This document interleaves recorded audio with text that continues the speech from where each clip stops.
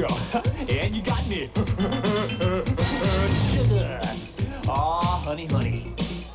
You are my candy girl, and you got me rocking you. Break it down with me. I'm Elena. I'm Grant. And this is Sex Archie. Mrs. Bantry was dreaming. Her sweet peas had just taken a first at the flower show. The vicar, dressed in cassock and surplice, was giving out the prizes in church, and the teens were all horny.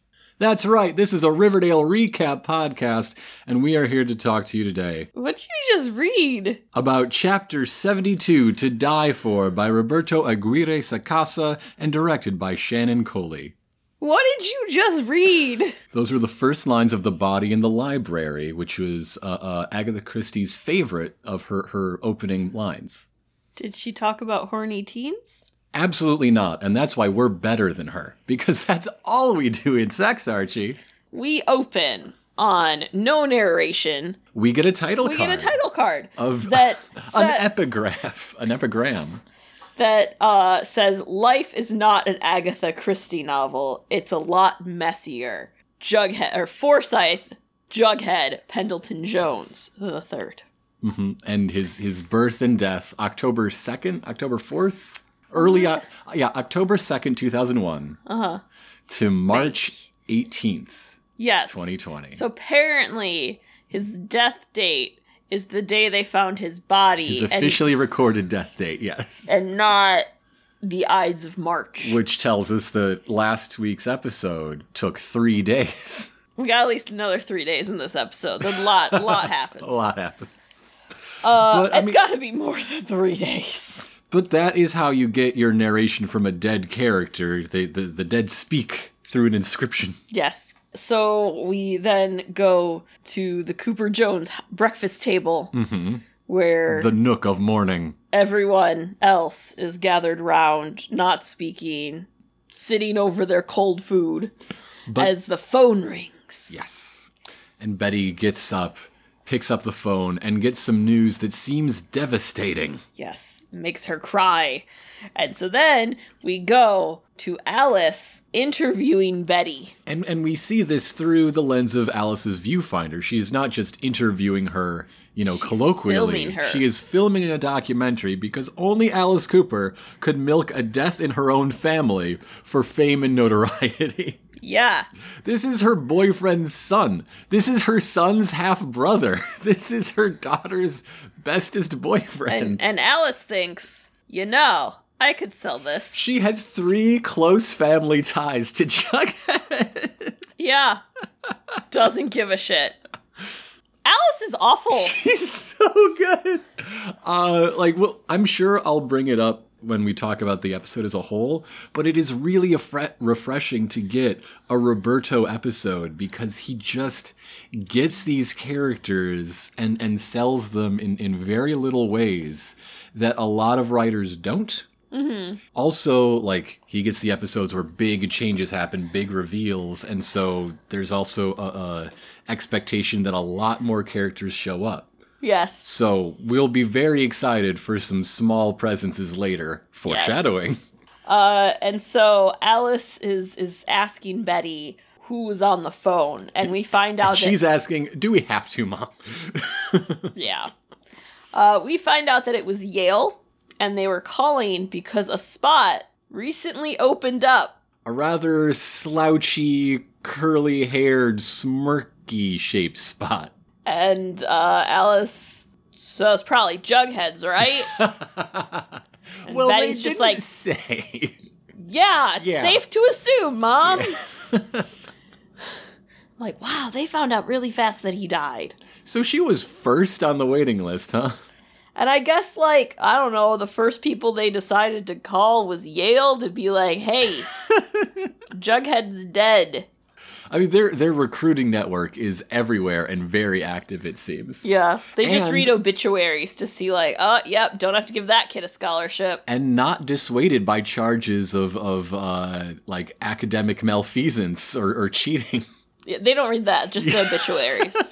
That's all they care about. So then we go to Alice filming right in front of the Riverdale, the town with pep sign. Mm-hmm. And Kevin is her camera operator. Yes!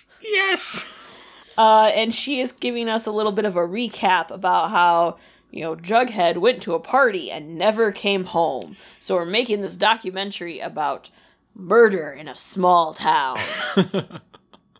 And this is not the framing device for the episode that you might think. They often return to it. We see a lot of head-on shots from... She seems to be filming on an old family camcorder. I don't know what kind of video fidelity we're shooting for. She has a couple of them. But remember, she was fired, so she can't use, TV show equipment. This is stuff from, the Riverdale High AV room. Yes, it is. Which is why Kevin has to operate it, because she needed Kevin to check it out for her.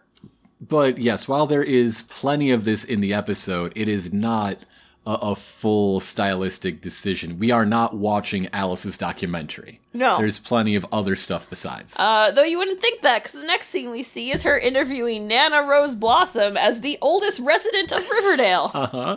You're a expert on what the fuck is wrong with people, because you've seen so many people. And she's like, yeah, the town bathed in blood. It's blood. So yeah, she wants to know what is up and when Riverdale lost its innocence, and she gets the answer basically that there never was any. And this is when I throw up my hands, because I had an idea in one of the off seasons to write a full script to do this sort of thing. Yeah. But in the style of a true crime podcast, and try to throw in all the NPR overproduced sound stuff. And it would be about a journalist going to Riverdale and finding out when it lost its innocence. And one person talks about the lynching, and of course Cheryl is like, oh, when JJ died. And everybody has a different opinion of when Riverdale went off the tracks. Yeah. Yes. So Betty is at Pop's getting some food, and Cheryl comes in all a-hugging. All a-hugging. And she's like, I'm so sorry, cousin. The Blossom family curse has caught up with you. And Betty's all like, oh, okay. And Cheryl's like, promise me you won't do it. And Betty has no idea what she's talking about. Cheryl is concerned that Betty is going to take her own life. And Betty makes the most confused face. Confused mixed with disgusted at the same time. And Cheryl insists on putting Betty under suicide watch and is going to be her constant shadow. And if I were Betty, I'd just be thinking, I could keep playing this weird three-dimensional chess game, or Cheryl could just shoot Donna with an arrow, actually. Now that I think about it, we could get this all over and done with. So Cheryl insists on driving Betty where she was going to go, which was Stonewall. Yeah, to pack up Jughead's final remaining effects. And Betty insists that she stay in the car, which I love. So she goes there, and we see her taking down and packing up all of Jughead's stuff. And as she's doing that, we get that what was flash forward, but now is real-time scene. We're caught up to it again. With Brett coming in. And he found out the news fast, because this is where he taunts her about Jughead's not going to Yale, but she is now. See you in New Haven. Yeah. Who told him? There's a blog or some shit. Yale's weird. Yeah, I guess. He leaves and she leaves. But she takes Jughead's tie pin and stuffs it in her back pocket. And as she's walking down the hallway, she pauses in front of Donna and Joan's room. And then we go visit Archie and Veronica, who are getting it on. They are definitely getting it on. And the most accurate thing that has ever happened in an episode of Riverdale happens, and that is Archie is kind of on top of Veronica's hair, and they have to stop having sex because he's pulling out her hair. Except you don't. You just sort of shift. But I do love that she was like, you're on my hair. That's real. That's a real moment. It is real, but they were clearly having fun and should continue. Instead, they decide to have a little side conversation about Betty. Yeah, instead they decide to talk about murder and stuff. And then Hermosa just busts in and is like, you're going to be late for school. And I'm like, oh my God. So not only are they having sex before school, Betty went to Pop's for breakfast. Yes. After getting a call from Yale. Yes. And went to pack up stuff at Stonewall. All before school. What you don't know is that the Yale admissions office is actually in the UK, and that explains their hours. This is all done before 8 o'clock. It's high school. This is all done before like 7:15. Mm-hmm. Okay, but just imagine how many pots of coffee Archie has already brewed before he got into Veronica's bedroom. 20. 'Cause, yeah, he's already been to the construction site. Been to the center, left one for Mom. Yep. Hermosa's all like, again, you're going to be late for school. And I understand how hard it is. I'd get lost in those abs too. And then the best little moment of like Archie like pulling the covers up and Veronica also being like, pull those up to your chin happened. It's very good. It's very, very good. Archie says something. I don't remember what it was, but it was really funny. Oh, well, this is the first time he's met Hermosa. Oh yeah, like, have I met you? And Veronica's like, oh yeah, this is my sister. Hermosa's all like, I know why you're not gonna go to college. You're under investigation. Man. And so she's holding that above her head as like a little threat. I'm gonna go tell Papi that you've been a naughty girl. Yeah. Yeah. Alice, being the asshole she is, also interviews FP as sheriff. She has to get up-to-date information regarding the investigation. I'm sorry, I'm pretty sure they would not let the father of the murdered person do the investigation, first off. That comes up later. But yes, you are right. And so... I mean, he's obviously broken up about it. He's trying to remain, detached, dispassionate, talking about the facts the way he would any other open case. But you see it in his eyes, in like his stubble. He clearly can't. Yeah. And he does, like, kind of catch up with the stuff that we know. The Rock. Blunt force trauma to the head. We do find out that it was Dr. Curdle Jr. Like I said, I totally recognized his wrist. I'm really good at these things. And Alice asks, so you suspect foul play? Unlike all those other cases of blunt force trauma to the head and a bloody rock is found, that happened naturally. Yeah. He says that he has a lead. He's just waiting for a warrant. But doesn't say anything else. Then we cut directly to him carrying out that warrant. Which is for Donna. He's rummaging through her things in Donna and Joan's room. He got a tip that she has something that belonged to Jughead, as she's, like, denying it. Oh, I don't have anything of that, boys. He finds the tie pin. And he's like, what you doing with this? And she's all, he threw it in our face when he got expelled. I just forgot. And, like, he's pushing back on that because you just, really? But she immediately, like, flips the switch. Tears out. Yes. We were afraid of Betty. This is when Betty finally gets her real accusation. She accuses that Betty would do to them like she did to Jughead. It's all like, Brett and I saw them. We were, like, sneaking into the woods to do teenage things like teenagers do. Yeah, quote, do what teenagers do. Which on this show is literally anything. You mean do psychedelics and play D&D? Is that what teenagers do? Murder? We're gonna do what teenagers do and open a speakeasy. Fight a bear? I have questions. She claims that they saw Betty holding the rock and she was with her friends. I think their names were Veronica and Archie? I'm not sure.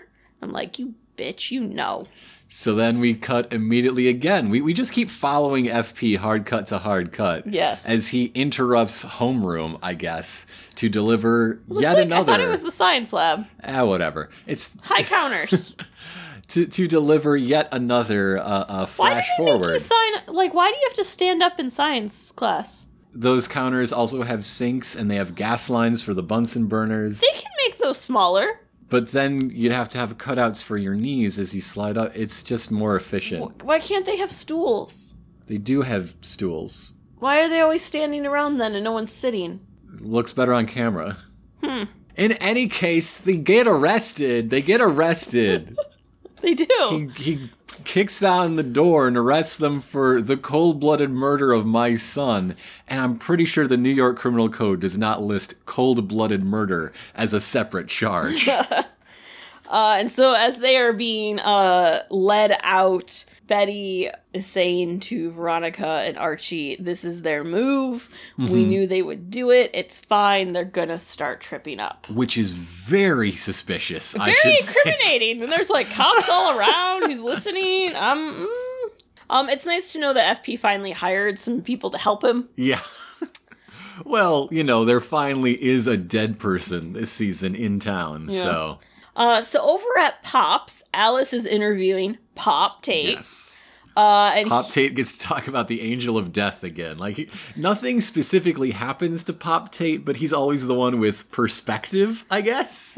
He talks about how he's been serving up milkshakes for generations, he and his family. And he loves Riverdale. It's his home. But it's painful to see his home suffer the way that it does. And you just I just need a spin-off about Pop Tate.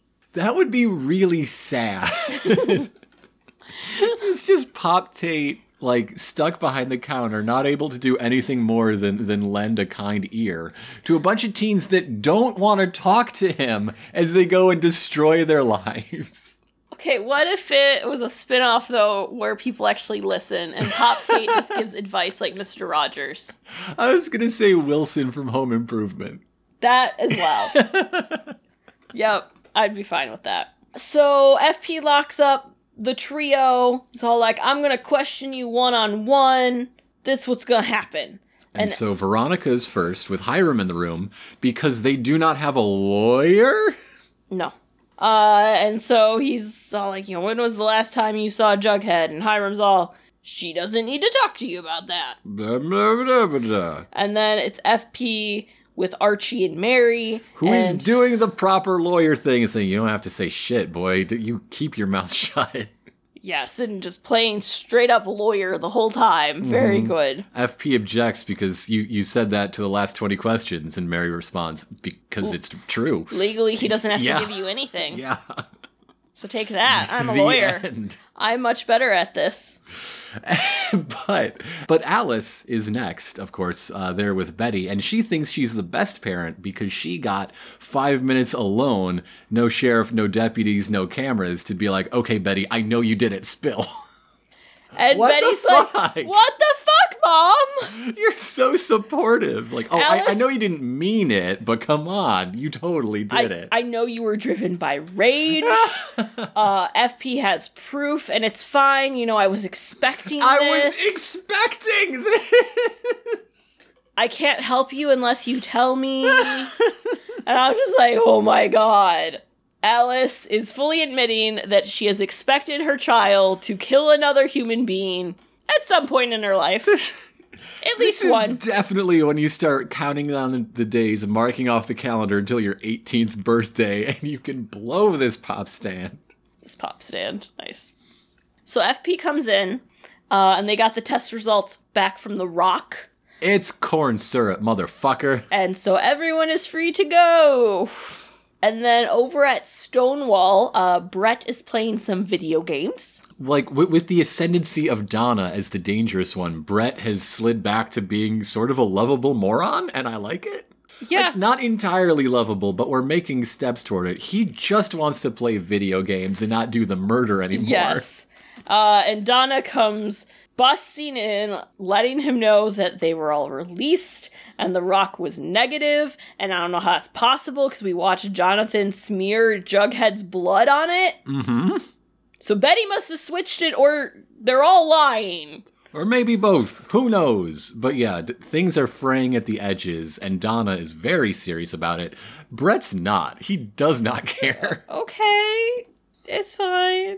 So that night at 3 a.m, Betty is woken up by a call from Donna. 15 minutes before her alarm would have gone off. Yes. Very rude.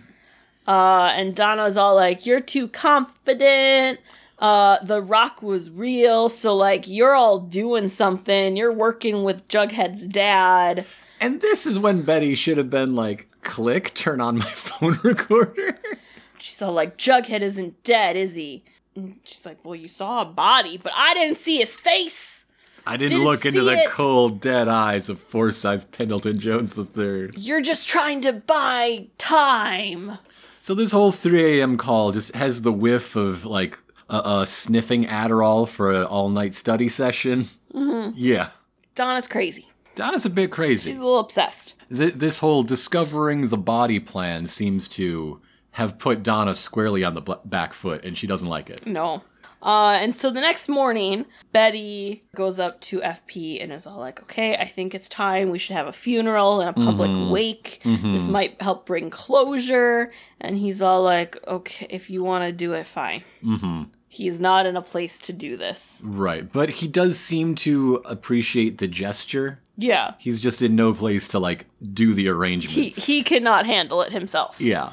And I'm just kind of like, was no one else thinking about this?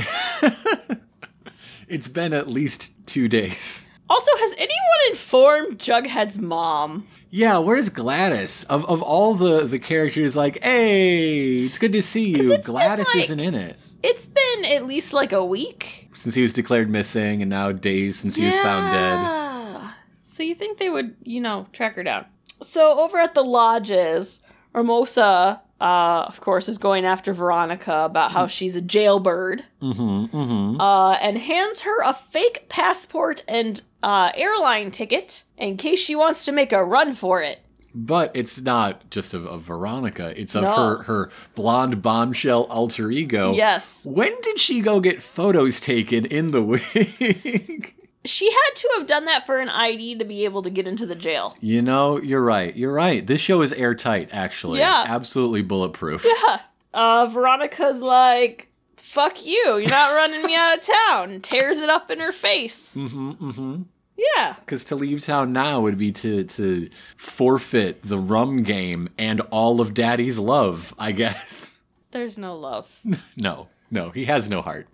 So Archie goes to the center, and they're supposed to have a big class, but there's only 3 kids there.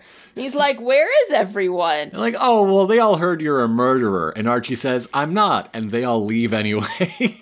The end. If you say so. They literally say, if you say so. And leave. It's so good. So I guess it's good that he didn't sell the construction company. Yeah. Alice is now interviewing Tony.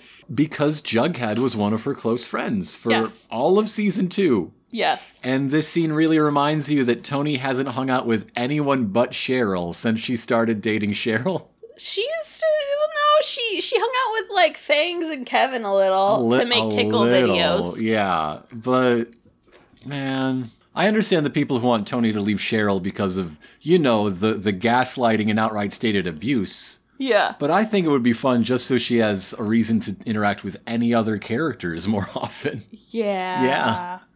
And so she talks about how Jughead and her spent one night together that really cemented their friendship. And then the camera... just a pan over to the left. And we see Cheryl's there. Camera right, but yes. And she's all like, I'm not threatened. And so Alice asks about her feelings about Jughead. And she just kind of sits there. And she's like, finally says... I'm sorry I called him a hobo that one time. And Alice just sort of pauses and then presses for more. Like, that's it? Yeah. And she's like, I'm really sorry I called him a hobo that one time. See, this is what I mean. This is what I mean about, like, there are just tiny moments of absolute character perfection. That was it. That was it right there. When the guy in the big chair gets a episode with his name on it. Yes. Yes. I'm also like, this is a throwback to so long ago. That was like episode 4 or 5. Yes. I love it. So it is now the funeral. Betty has used all her party planning skills and gotten this together very fast. She's wearing the puff sleeves of mourning. It's very cute. I like it. Yeah. As far as funeral dresses go. Sweet Pea is there. Sweet Pea. We haven't seen Sweet Pea in so long. And he's the funeral bouncer. Because Brett and Donna show up, and he's gonna beat their shit. Self-appointed funeral bouncer. Oh, yeah. Absolutely. He is not gonna let anyone mess with his buddy's funeral. No, not at all. Donna, of course, is making a lot of noise about it being a closed casket funeral. That's pretty unusual, huh? Because she's expecting it to be empty. It's a lie. He's alive. And Betty sets her straight that the funeral parlor didn't even want them to have the casket, which I don't really understand. Also, his skull was caved in. Does nobody bring that up? That's what we really gotta worry about. Why doesn't anybody mention that? It would be a horrific, gruesome sight. Betty says, but it's serpent tradition. And I'm like, I think the casket there. most funerals are? Serpents are never cremated. Serpents aren't even embalmed. Little known fact, serpents are Jewish. So Betty lets them know that if they make a scene, she's gonna throw their ass out. Mm-hmm. And Sweet Pea's gonna help. And that happens exactly not long after. FP goes up to talk about how things weren't always easy. Delivering a eulogy. Yes. But Jughead was always this loving and loyal and long list. Yes. Until he is brought to tears and has to leave because he cannot continue. And it is heartbreaking. We have, of course, crowd shots. We see Jelly Beans there. We need to protect FP at all costs. Cheryl is wearing a red sequins to the funeral. And a nice hat with, like... big black veil. Yes. Yes, of course she is. So when FP A lot of serpents wearing their colors, of course. Yeah. So when FP leaves, Betty goes up. Because Jughead was a fan of crime fiction and detective stories, she reads a passage from The Final Problem. Originally intended to be the final Holmes story, the one that introduces Moriarty and ends with the two of them going off Reichenbach Falls to their mutual deaths. Mm-hmm. First off, public domain, smart use. Mm-hmm. Second, later revealed that Holmes faked his own death and survived while taking down his enemies through this plan. Okay, all right. That part's over. FP is... Well, I got confused because I thought, like, they were back at the house, but then the casket's there, so I'm not... The funeral's at the house. Is it at the house? Yes. Okay. I got confused about that. I thought they were at a funeral parlor, and then I was like, but now they're at the house. But now they're not. I don't know where we are. Because the funeral's at the house. Okay. And this next scene takes place in the kitchen of the house. I know that, but then I was very confused about where the casket was. In the living room of the house. Don't like that. So FP is drinking, so we know things are bad. Things are bad. And Hiram is there, and at first you think he's gonna be very, like, nice and supportive. But instead he brings up the very reasonable idea that FP take a leave of absence during this case because it's clearly too close to home. He can't do his best work, and this investigation deserves the best possible attention. Yeah, but all he says is, maybe you should take a leave from being sheriff. Yeah, the subtext that FP picks up on is this is a polite way to fire him is very, very legible subtext. Yep. It's not an unreasonable conclusion. So he tells Hiram to go to hell, and he quits. I'm not going to give you what you want. I'm going to give you what you want. He's had a little to drink. So out in the living room, Donna is accosting Jellybean with, yes. You must miss him. When was the last time you saw him? He's not really dead, right? Because if Jughead's not dead, then he has to be reaching out to his little sister, and she's the one most likely to crack, because she's like, 4 or anything? I don't think Donna's good with kids. Jellybean's the least likely to crack and will take everything to her grave and will murder people. Yeah, Jellybean ain't no snitch. Jellybean survived the Gargoyle King. You have misjudged her. And so Betty jumps in and is like, you'll leave her alone, get out, bitch, I'm done with you. Yes. And so... starts to lead them out, and then Donna yells to Brett, open it, and Brett lunges for the coffin. He gets the flowers off the top before Sweet Pea grabs him and drags him away. Yes. And he's then, about to knock his lights out, and Brett's like, no, she said it. It's not me. And Archie's right there too. Yeah. Everyone is gonna beat the shit out of him. He's such a little fancy lad. He's never faced consequences in his life. And he doesn't know how to do it. All he knows is pass the buck and smug. That's all he knows. That's why his face when Archie came rushing him like a freight train last week was so good. Yes. So over at the lodges, Hermosa is all, I did some investigating and I found out that the three of you all told different stories about what happened that night. Mm-hmm. And then we find out that she went to Mary for legal help. Yes. And got her talking. And then she went to Alice with a casserole to pay her condolences and got her talking. And she was just sort of around when Veronica was talking. And so she's like, I want the truth or I sit everyone down. Mm-hmm. Mm-hmm. Hermosa, is she in the club? What does she know? What is there to know? We don't know. But I do appreciate that we get a demonstration of what's dangerous about Hermosa. Mm-hmm. Instead of she's just, I'm gonna get you. She's actually doing things. Yeah. Thank you. So Betty's hanging out at the Blue and Gold. Mm-hmm. And Kevin comes in. Is it true? Is Jughead alive? Everyone is saying he's alive. Betty asks who's saying that, and he says everyone. Everyone. Literally everyone. But the rumor sort of caught wildfire because of Donna at the funeral. Yes. It's planted the idea in everybody's head. Yes. Alice now interviews Kevin. Mm-hmm. Who's filming this? She is asking him about why these stories are gaining such traction. Mm-hmm. And he's all like, it's because we want to think it's true. And he tells this story about before he was really friends with Jughead. In school, they read Tom Sawyer, and Jughead was really into it when he faked his own death. To attend his own funeral. Mm-hmm. And he was always like, man, that'd be a cool thing to do. If everybody who liked that chapter faked their own death, then, I don't know, there'd be a lot of life insurance fraud. If only it was the 1800s. So Alice is now interviewing Reggie, mm-hmm. and Reggie's real broken up about this. He is angered by the rumors, and it really pisses him off, and she's like, that's because you miss your friend. And he's like, no, that weirdo pulled off the best senior prank and topped me. Reggie bringing some much needed perspective to the proceedings. I love it. He is mad that Jughead faked his own death, pulled the best senior prank. And that he didn't think about this. This is the show that I want it to be all the time. It's so good. It's good. Like, if every episode just had these little tiny moments of everyone else. Just pepper them in, just a little bit.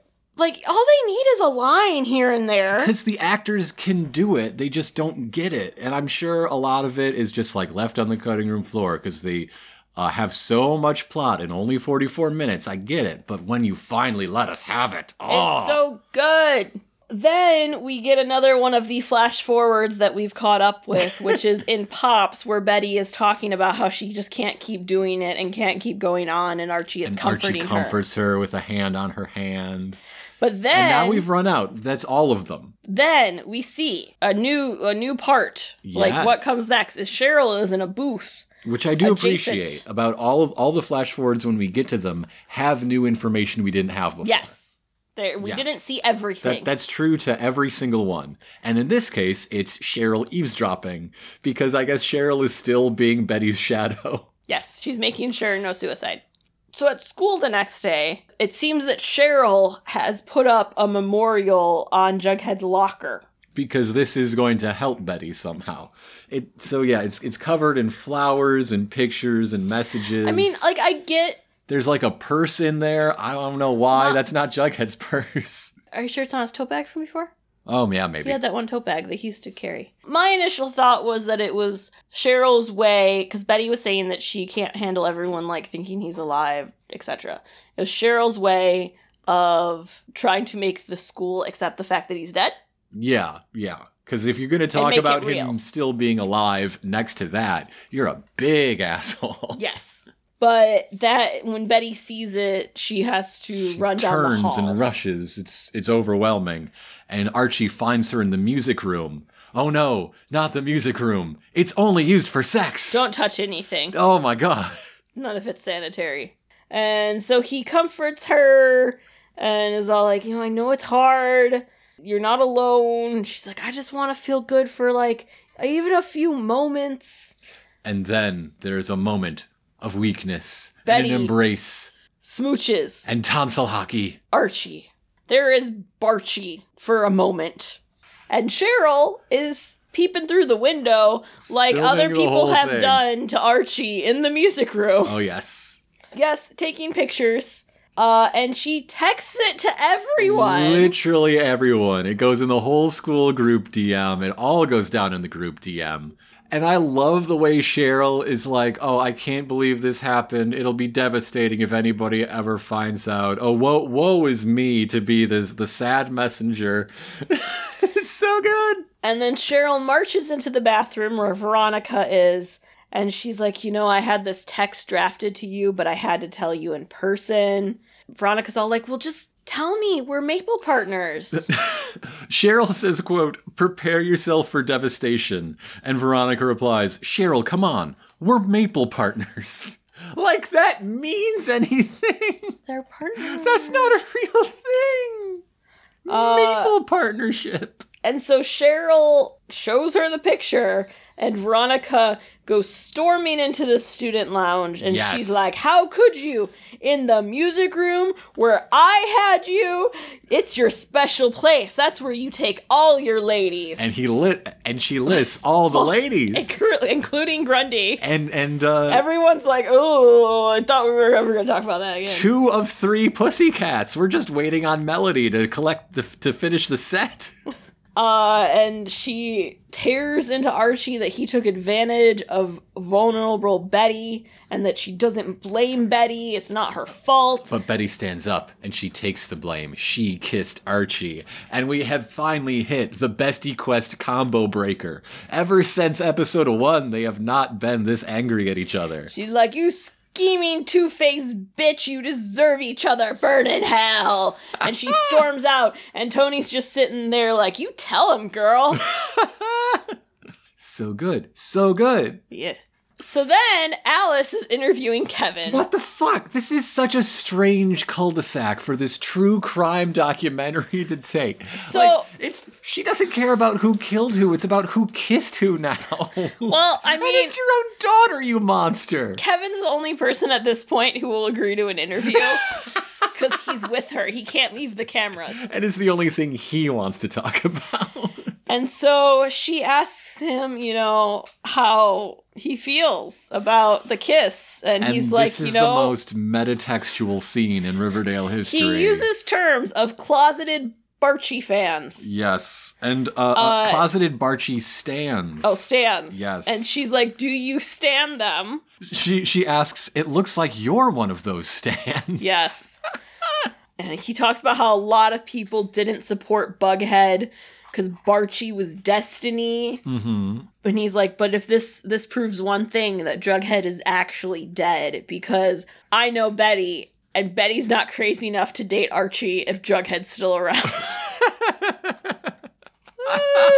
I love the idea that either Veronica just has absolutely poor taste in men, at least in Kevin's opinion, or that she kind of wishes she could get with Jughead, but he's taken. Yeah. Both of those are hilarious. Just like, she's in grief and because he's really dead, and that's the only reason she's going after those abs. Because the rest of it, not worth it. Archie from the neck up, not great. Actually, that's not true. Archie from the skull in, not that great. So Donna shows up at the Blue and Gold. Don't you have homework, woman? Don't you have anything else to do? And she's all, you might have everyone fooled, but not me. Jughead's alive. Can a restraining order be part of the big anti-Donna plan? Can that help this scheme? And Betty's all, you're obsessed. Can you just chill? And she's like, I saw your sex tape. You two can't go 2 hours without doing it. So I know it's only a matter of time before you go have sex. That is not the way you refute a charge of obsession. I'm not obsessed with you. I just watched your sex tape over and over again. And I've counted how many times you've had sex in, our school. So I know that on average, it takes this long and this is how often you do it. and you prefer these positions. Also, I found a mole and I think you should talk to your dermatologist. Not obsessed, though. Definitely not obsessed. So Betty is with Alice. Mm-hmm. Straight to camera. Alice asks, when did you figure out that Donna was following you? And she's like, well, it was pretty easy. Been because going on she's for a while. lunatic.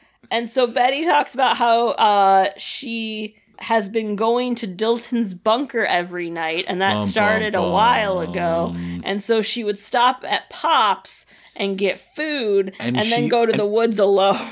And as she's describing this, we're seeing it, and Betty so gets much food. 2 huge bulging bags out of Pop's. I don't know how she doesn't drop them as she picks up the giant valve clamp lid to the sex bunker, the sex hole. Literally the only restaurant in town if you're going nightly. Yeah, it's open 24 hours, the sign says. And Donna's peering around a car, and then behind a tree. And then behind a tree, and watches Betty go into the sex hole, and then Donna goes down into the sex hole, and she jumps out with a flashlight and is like, aha! And she sees Betty and Archie having a good time. They're in the preliminary stages of giving the sex hole its name. And she's like, gotcha! And she looks around frantically, because that's not Jughead. And Betty yells that she's a pervert. And Donna runs out. What kind of audience is Alice expecting to get with this film? Who is she pitching to? And then Alice asks Betty, well, when did this start with you and Archie? Tell me about your sex life, daughter. To the camera. The sex life that I've been denying exists for 3 years. And she's like, well, Mom, I need to tell you something off the record. Bum, bum, bum. And this is when I really thought she was going to say, I'm pregnant. Oh, that would have been great. But she's not. That we know of. Not in this episode. So then Alice is now talking to the camera about this is no longer a story about murder. It is a story about friendship and conspiracy and cover-up. And how they dovetail together. Veronica and Archie are in bed. Mm-hmm. And they're like, hey, it worked. Our performance worked. Yeah, they congratulate one another on their acting skills. Veronica gives a shout-out to the Helen Mirren Masterclass. Big ups to Helen Mirren. We couldn't do Riverdale without you. Yeah. We dedicate this episode of Sex Archie to Helen Mirren. But then Veronica's like, when you kissed her, you didn't feel anything, right? And Archie's all like, you're the only girl for me. And then we go to Betty in the sex bunker. hole. And then Jughead pops up. Jughead is in her hole. And he was hiding in the sex bunker, like I thought. Or the sex bunker of death? That is the quote. He calls it the sex bunker of death. Under the cot, as Archie and Betty were pretending to make out to trick the Stonies to make them think he was dead.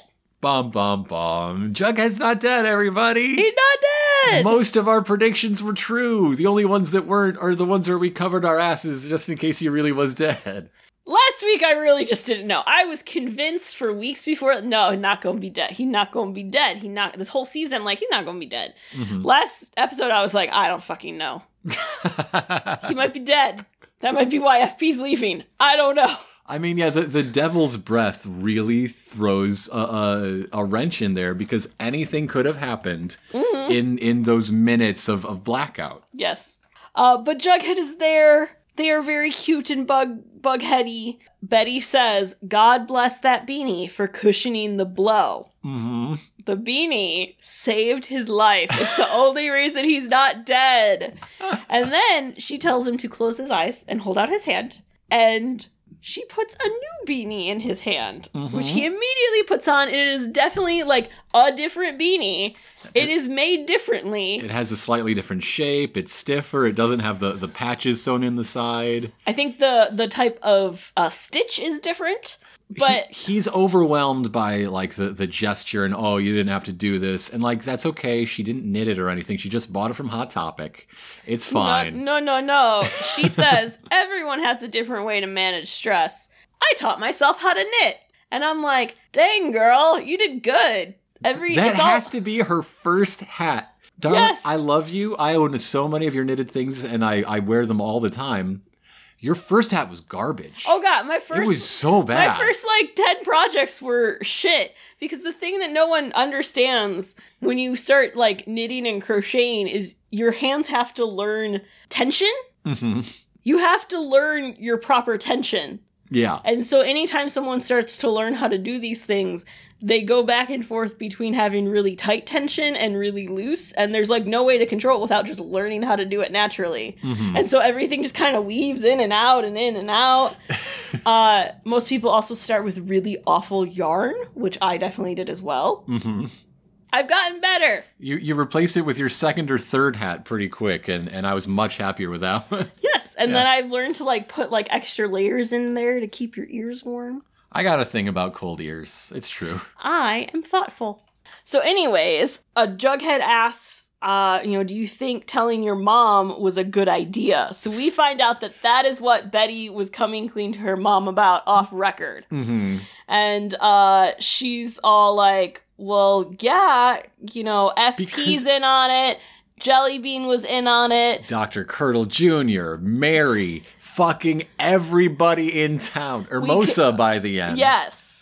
There's a whole super list of people who knew, probably even more than we know. And yeah, I have to tell her, so we can talk about the fact that she thinks I would have done it. Jughead also asked Betty a very similar question, like Yes. Archie asked Veronica, of did you feel anything? And that's one of the surprisingly relatable teenage moments. There aren't a lot of things these kids do that feel very teenagey anymore after all the growing up they've had to do because of all the trauma and crime. Yeah. But it's very reminiscent of a couple doing the school play, but they aren't the characters that smooch and oh no, it's so very honestly teenagey. Yes. Wrapped up in this bizarre fake double murder plot. Yes. So then, Veronica is with Alice, who's interviewing her about her amazing performance. Mm-hmm. She's all like, are you scared that it would have sparked something between them? She's like, no, bitch, I trust them. Are you scared that you're committing the details of this conspiracy to camera before you've actually closed the book on Donna and co? Maybe that. Maybe we should be scared about that. Maybe you don't take notes on a criminal fucking conspiracy. But you can see doubt in Veronica's eyes, even though she's like, no, I trust them. Mm-hmm. Mm-hmm. And then we go to Archie and Betty, who are in their bedrooms, and they are texting each other. When they could just stand in the window and just shout. lip read, I guess. And Betty's do all... charades. Betty's like, thanks for the help. Hope I wasn't a bad kisser. And Archie says, laugh out loud, happy to help. Yes, and he then, says laugh out loud. LOL. That's what it means. And changes his mind about including any time. Yeah, I'd do that anytime. I'm like, look at Archie trying to de-escalate, recognizing that he's about to make a mistake and then preventing himself. It's almost like he growing now. Our little boys come so far, but they keep texting, and there are smileys, and there are hearts, and there's also romance through texting is another of the more relatably teenage things. Yeah. So Alice interviews Betty, Veronica, and Archie about the lengths they went to convince the Riverdale population of Jughead's death. Yes. And Betty's all like, well, if we didn't, they were going to pin the murder on me. Mm-hmm. So Betty's kind of scary. Yeah. She's very intense in this. She's all like, we're still in battle with them, but they're going to crack. I mean, they have to, right? Come on. Gotta happen. It's not like Donna has any resources or any history digging up videotapes. So over at Stonewall, Donna busts into Brett's room and he's playing video games again. Donna's fucking unhinged and I love it. She's screaming about burgers. There's proof he's alive. I saw the bunker with Archie and Betty was there and they were having sex, but there's proof because she had Pop's takeout and Jughead's alive. And Because Jughead loves Pop so much. it's his favorite place. He always went on about it. And Brett's just like, what were there, 3 burgers? Like, Archie's a big guy. I bet he can pound back a few. Forget about the burger! It's so good. Just the way she's like trying to scream his head through the wall. Forget about the burger! It was the milkshakes! There were 3 of them! There were 3 milkshakes. No matter how many burgers you eat, nobody drinks more than 1 milkshake. What if they wanted chocolate, vanilla, and shamrock shake? What if they were having a third? You don't know, it's Jughead. Maybe they made up Maybe with they were- Veronica in a big Right? way. And Brett's like, chill, we killed him. He's dead. It's fine. And she slaps the living fuck out of him Yes. and tells him to not ever tell her what to do again, that she is the brains. And he better watch his step or else he's gonna wind up like Jonathan. Bum, bum, And bum. may he rest in peace. Yeah. Where's Jonathan, Donna? Where's Jonathan? They killed Jonathan. Right after he got a name. So rude. I called him Jonathan. You should be proud. I'm so proud of you for calling him Jonathan. It's only respectful since he's dead. We will all remember Jemamathan and his many sacrifices. Watch out, Joan. That's all I can say. Watch out, Joan. They're coming for you next. Armosa comes to see Veronica, and she's like, so I did some digging, and you're lucky I'm good at it. There's so much epilogue in this episode. Like, you'd think Jughead's alive would be the end, but there's so much business to take care of. And she hands Veronica an envelope, and Veronica takes that to Archie and Betty and Jughead in the bunker. In the sex hole. It is information on Donna, and she hands it to them, and they look at it, and Jughead's all like, this is the missing piece. This is what we need. He is so happy to have this information, and he walks over to pin it on the board. We never see what it is. End of the episode. See you next week. well, he says, I think I know how to take them down. Bum, bum, bum. That is what happens. So, darling, what did you think of Chapter 72, To Die For? So much happened. So much happened. This is a big one. I really liked it. I love this episode. I loved that we saw characters we haven't seen in a long time. I love that they came together. I love that they were included. I love that we referenced things from really old episodes. I love that we saw friendships happening. Like, those friendships that were created that we haven't seen in a long time are just, they still exist in this world. There's jokes in this one. It has jokes in it. Yes! That doesn't happen all the time. Especially in an episode that's about a funeral. You wouldn't think there's gonna be jokes. Unless Hugh Grant is involved. I also really like the development of Donna. Yes. I am very glad Jughead's not dead. Mm-hmm. And I like that my suspicions were true. Because I was thinking, what if he's in the bunker? Donna might be my favorite multi-episode villain. Yeah. Because I loved Warden Norton when he went off the deep end, but that was one episode. Yeah. And no one likes Miss Grundy. No. Black Hood on the phone had some good moments, but I honestly think I like Donna better. Because it was all about the lollipop, lollipop, oh, lolly, lolly, Yeah, the lolly, ringtone is the lollipop. number one villain. Bum, bum, bum, bum, bum. What ringtone would Betty set for Donna? Because you know she I'm has a bitch, I'm a lover, I'm a yeah, because she's constantly calling Donna a bitch every single scene. I feel like it needs to be something, though, that says, like, you're a bitch.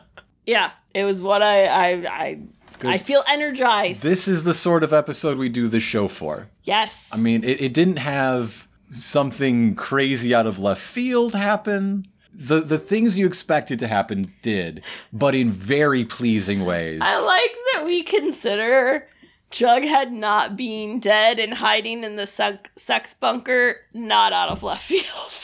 That we're just like, yeah. Yeah. That's to be expected. It was actually the most reasonable thing to expect. Yes. With a little bit of like genre savvy, this is how TV production and contracts work applied to it. Mm-hmm. There's still a third of the season left. Again, they had me convinced last week with Skeet Ulrich's like leaving the show coming out. I was like, oh my god, it's true. Yeah. If his son's dead, he has no reason to be there.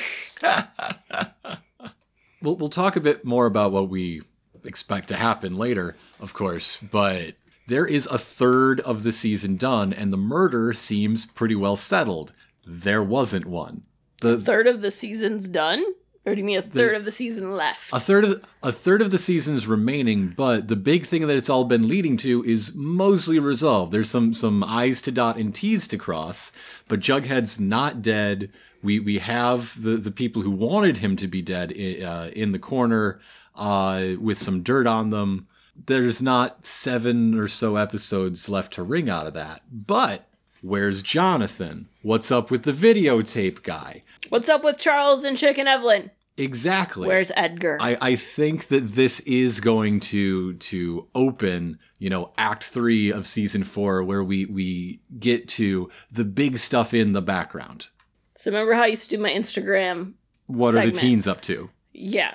So I saw one prediction Yeah. that I guess I can share now because it's not actually my own prediction. Okay, tell us what the teens are up to. Blast from the past, baby. Someone was like, what if Mary's girlfriend and the new coach for cheerleading are part of the farm?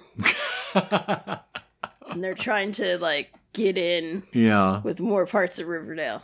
I don't know. What if? I don't know. I just thought it was interesting. I was like, oh, Yeah, I okay. don't know about that. Okay. Trust no one. No outsider is to be believed. No one. Trust no one. What if Principal Honey is the new Edgar? What if? Who knows? What if that's Edgar's brother? I'd buy it. For TV brothers, it's close enough. Yeah. Yeah. Oh, that means Evelyn's his sister-in-law. I wouldn't want her in my family. Well, darling, it is time for us to turn our gaze away from the screen, to unplug, to deconnect, and to enjoy the printed page. The printed page. It is time to check our sources. Oh boy. So we are going to continue talking about the Archie multiverse sort of era of Archie comics with Archie the Married Life 10th Anniversary. This is written by Michael Uslan, one of those, with art by, once again, the classic Dan Parent, who we just met a week ago. Yeah. Or again. Less than a week ago, actually. Last weekend. Yeah. We met him before. Yes. Dan Parent is a regular attendee of the Chicago Comic and Entertainment Expo as a expositor. Yeah. As are we, as attendees. Yes. In fact, he signed the first issue of this series for me. He's a nice boy. But Archie the Married Life 10th Anniversary is a sort of continuation of Archie the Married Life, which is set, shortly after high school. Issues are split where in one half of each issue, we follow the married life of Archie and Veronica. In the other half, we follow the married life of Archie and Betty. Yeah. As some things are the same between the two Riverdales and some things are divergent. And they both conclude with the death of Archie special. Yes. This is a slightly different telling of that story set around the 10th anniversary of both of these couples. Mm-hmm. One big difference, Archie's not dead. Archie's not dead. Archie's not dead. One thing I appreciated is that they show Kevin is working as an emergency nurse or an EMT. Whoa. But that explains why Archie isn't dead. Kevin never went into politics. No one's trying to assassinate Kevin. Yeah. So Archie doesn't take the assassin's bullet for Kevin. Yeah. That's why Archie's alive. But this book... it's not Kevin's fault. It's not Kevin's fault, but, butterfly effect. That's how it goes. Yeah. The original story got a lot of attention, got a lot of acclaim, and we've talked on the show about how much we enjoyed the Death of Archie special that it concludes in. Yes. The 10th anniversary series, I don't think is very good, actually. For Archie to have a 10th anniversary getting married right out of high school, he should be roughly our age. In fact, a little younger if they got married immediately out of high school. Yes. I do not quite a bit younger. I do not see myself or my generation in this Archie or Betty or Veronica or any of them. Do they own a house? Well, I mean, the Veronica one does because they inhabit sense. a very high-paying job. But the first issue has Archie angry that his kids have cell phones at the table, and he gets very kids these days. Oh. About it. Archie, you should have had a cell phone when you were in like 7th grade. Yeah. Yeah. Little things like that. Also, I don't know if the inker is different or the workload is different, but honestly, I said a lot of nice things about Dan Parent's art in Archie Meets Batman 66. Mm-hmm. I don't have that many nice things to say about it in The Married Life 10th Anniversary. It's a good thing you're saying this now and not last week. Right? Before you saw him. Yeah. Well, I believed it then too, but I kept my mouth shut. There's just little distracting mistakes in lines not necessarily connecting where they should. I'm not an art critic, and I don't have the book in front of me, but just there's a missing X factor that it just didn't work for me. Yeah. Essentially, it is an Archie story where all of the characters are angry at each other all the time for a reason that is revealed in like issue 4, I think, that is incredibly stupid. And then they just decide to be nice to each other and it's all better. So the drama is bad. It's bad. So you don't suggest it. I don't suggest reading The Married Life 10th Anniversary. No. The Married Life, check it out. We've said it before. Go read it, enjoy it. The 10th Anniversary 6-issue miniseries to follow, launching in 2016 and wrapping earlier this year, is not a worthy follow-up to it. No. But I talk about it because, in fact, just like the Married Life, this is another story where there are two parallel worlds that interact in the science fiction vein of there are multiple worlds and sometimes they touch. Yeah. And it keeps coming up. I didn't mention last week when we first talked about it why I think it's coming up, so I'm going to put that theory out now. Mm-hmm. I think that now that there is a struggle for what is the center of Archie comics, it was always like the 40s through 2000s run of Archie. That was the center, and everything else was a reference or a reinterpretation or something. Yeah. Now, Riverdale is sort of eclipsing that place. There is a power struggle between what is the core of the Archie brand, and that struggle is being reflected in a whole lot of stories about worlds colliding, about different interpretations existing in parallel and coming into contact with one another. Mm-hmm. While I don't think the two stories in The Married Life go as far as others with that conceit, it is part of the greater wave. Yeah. Anyhow, that's all I got to say about that book. Okay. And that brings us to a far more popular, I think, or at least far more interactive segment. Yeah. Predictions! Predictions! What you got? What you got? I'm going to start with my prediction for what's in the envelope. What do we know about Donna? Or they know, and we are sure to find out. Okay, you want to know what I think? What do you think? Donna is a 45-year-old woman. Again? Again? Well, we were just talking about Evelyn, and she's again. She was like 29 or something in high school. Donna doesn't exist. How about that? Donna doesn't exist? You looking for that? Again? Like Mrs. Grundy? Yes, we're combining everything that's ever happened. What I think is up with Donna, Donna is the granddaughter of Forsyth Pendleton Jones the First. She's a secret Jughead cousin. And her whole motivation behind this is to claim the Baxter Brothers' legacy. She has to get rid of Jughead in order to become the sole heir. She has to get rid of Mr. Chipping in order to become the new writer. She has to get rid of Forsyth the First. I don't know, probably something related to that. Is she Soup Neck? Donna is cousin Soup Neck? Yes. I would love it. I would love it if I'm right and they find a way to call her Soup Neck. It's gotta happen soon, right? That should happen soon. I was one of my things I was thinking, I was like, Roberto was all like, watch this episode with some soup. And I'm like, soup? Soup? Are we like... Soup Neck? Cousin posing? Mm-hmm. Identical cousin posing as Jughead who's not actually dead? But what if she is Soup Neck? What if she's Soup Neck? It would make sense why she is so obsessed. Mm-hmm. What if that is true, and the reason she's so obsessed with killing Jughead is that there's like some inheritance or something that she knows about? Right? Yeah, yeah. Maybe her parent in the middle generation was much closer to dear old dad. Dear old Grampy. The secret family he actually liked. I mean, we've never heard whether FP has, like, siblings. And I'm saying he does. Regular siblings, secret siblings, half siblings. She is another grandchild of Forsyth the First. I'm sure of it. So, with FP quitting the sheriff, Yes. he is going to become full-on crazy-ass serpent, and he is going to rage a war against Hiram. Yes.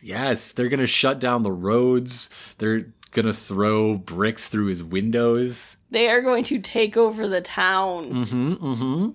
That's good. I would love that to happen. Or he's going to become like Robin Hood. Steal from the rich, give to the poor. I would love to see FP become the bandit king of Riverdale and institute his biker martial law to show us the actual martial law we were denied in that break. Right. God, that sucked. We just skipped time. That's so dumb. Whatever is going on with Jonathan, with the attempted murder, Brett is going to take the fall to protect Donna. Because he's scared. Whether he's scared of her, whether he's secretly in love with her, whether this is all part of their plan somehow all along, Brett is going to take the fall. Brett is just terrified of Donna. Who wouldn't be at this point? Forget the burgers! He thinks she's going to slit his throat in his sleep. Yeah, he saw it happen to Jonathan. Ooh. Well, okay. So we know she said that Jonathan smeared the blood. Yeah. So what if it was Jonathan that they forced to kill Jughead, or like to knock Jughead out? And that's why it didn't take, because Jonathan has little baby arms. Well, I was going to say, what if then afterwards Jonathan was freaking out and wanted to turn himself in? And they killed him to shut him up. Yeah, they tried to convince him, you can't turn us in. It's your fingerprints on everything. We'll keep our story straight and deny it. But he's still freaking out, and then they just have to kill him. Yeah. That's how it'd go down. Alice is going to fail to secure distribution for her documentary. But rather than admit that she failed, she'll just sell homemade DVDs at the flea market. I was thinking it would go up on YouTube. And still call herself a hard-hitting documentary filmmaker. It's going to go up on YouTube, and she'll have to pause to advertise, like, HelloFresh and Audible and Casper mattresses. Oh, my God. I would like to thank Blue Apron for sponsoring me today. No, it'd be like Red Hot Pad or something. No, Red Oven Mitt. Yeah. Much better. Yeah. What's another name for a ghost? Because you can't use Casper. Casper's brothers are Stretch, Stinky, and Fatso, and you don't want to call your mattress that. Those are his brothers. There's uncles. Okay. Because that would be really freaking sad if he and all his brothers died in their youth. They were all in the war. They're the brothers. It was Spanish flu. They're the brothers that died, and then they had to go get Private Ryan from the front. Yeah. It's Casper, Stretch, Stinky, and Fatso Ryan. The four. Yeah. Oh, okay. That makes sense. Some were in the Pacific Theater, some were in Europe. If it's Audible. Hearable. Hearable. I like Hearable. Go to hearable.com and enter code Alice Cooper, but not that one. Also, she's going to sell oils. Yeah, but that's just for her. This is for her. She spread sage in the pilot. Yes. Where's New Age Alice been? I mean, it came back for a bit with the farm, but... It came back very hard with the farm. It's nice to know that was always kind of there in her. Yeah. Now it is time to talk about what we know is going to happen in our next episode, Chapter 73, The Locked Room, which is not the name of any film I could find. And this makes you very upset. There are rules, people. What if it's just an alternative to Panic Room? Because they couldn't get, like... It could be. That title. There is the famous Swedish detective novel from 1972, which did get a film adaptation, but it was a Swedish film, and so the title is in the Swedish language and not English. I mean, I feel like that counts. Yeah, at a bit of a stretch. If that's what it would translate to be put on a video case here, then yeah, it counts. It's a movie. But it is probably just talking about the genre of mystery. You know, there's a room that is sealed, locked, no one comes in, no one comes out, but the person dies. Here are some other clues. What happened? Locked room mysteries are also more generalized as, impossible puzzles. You gotta find some esoteric way to make it happen because all the normal ways are shut off. Why didn't they just name an escape room? That's a movie. Escape Room is a movie. Yeah. But no one escapes from a room in the trailer. But in the trailer, they're locked in. I mean, that's what you are in an escape room. And the trailer does name drop the concept of a locked room mystery. What we know is going Which is an escape room. You have to figure out the mystery to get out. It's the same thing. A locked room mystery and an escape room are not the same thing. It's the same thing. It's not the same thing. There's a mystery, and in you're the locked trailer, inside. Jughead, and if you gotta leave and go pee, you lose. Jughead and Betty. I really feel like escape room should have a pause button. Like, I just need to pee. I'm not giving up on the puzzle. Jughead and Betty go to the salon. They confront the remaining living. So what? The salon. So It's French. They have hors d'oeuvres at the salon. what else do they have? Caviar, Yeah. champagne, Do they have souffles? et soufflé. And so while they are at the salon, confronting the remaining living members of the writing club, they basically present it like the end of an Agatha Christie movie, where they're like, okay, now we've got you all here. Here's exactly how it happened. Ha ha ha. As they gloat on how it all happened and why it happened and everything they've discovered. And it's going to be, at least the trailer implies, it's going to be a full episode of flashbacks going back to the Ides of March and probably before, catching us up on all the little bits we, the audience, and they, the characters, have missed. Yeah. My favorite thing in that trailer is when Jughead walks into Stonewall behind Betty and is just like, hey guys! Yes. I'm like, yes. He's enjoying his Tom Sawyer moment. Yes, he is. He's living his dream. So that will come at you next week, next Wednesday. Yeah. Salon. The what? Salon. The salon! This is salon! Ho ho ho. Oh! Zut alors. Meh. What was that word? That was a grunt. Okay. Anyhow, that is it for our recap and our segments and most of our energy. So it is time to wrap up. Yes, it is. So, with that, you should leave us a rating and review. Yeah, go on over to Apple Podcasts and tell them how much you love us and want us to come over and make cookies with you. You should also tell your friends. Tell them how much you want us to come over and make cookies with you. You should also follow us on Twitter at SexArchie. Which is Sex_Archie. Which is where you can tell us your favorite kind of cookies. Yeah. If any of you say oatmeal raisin, you're dead to me. I'll make them. No. I am a people pleaser at heart. Anyhow, thanks for sticking with us yet again. Gosh, what a good episode this was to watch. It was. We did mention going to C2E2 earlier in the episode. Yes. Even though we weren't sending out pings like, here's where we are, here's where we're going to be in half an hour, people still found us. Yeah, it was magical. So I'd like to give a shout out to everybody we saw, everybody we talked to. At least one of you did mention SexArchie, so I know you're listening. Hey, you. I don't thanks think for you that. told us your name. But you, Hey. standing when we were in line or on the way to be in line for the main stage, Hey. by the big windows that overlook the highway and the lake. Yeah, you. And also everybody. It was nice. It was very nice. Yes.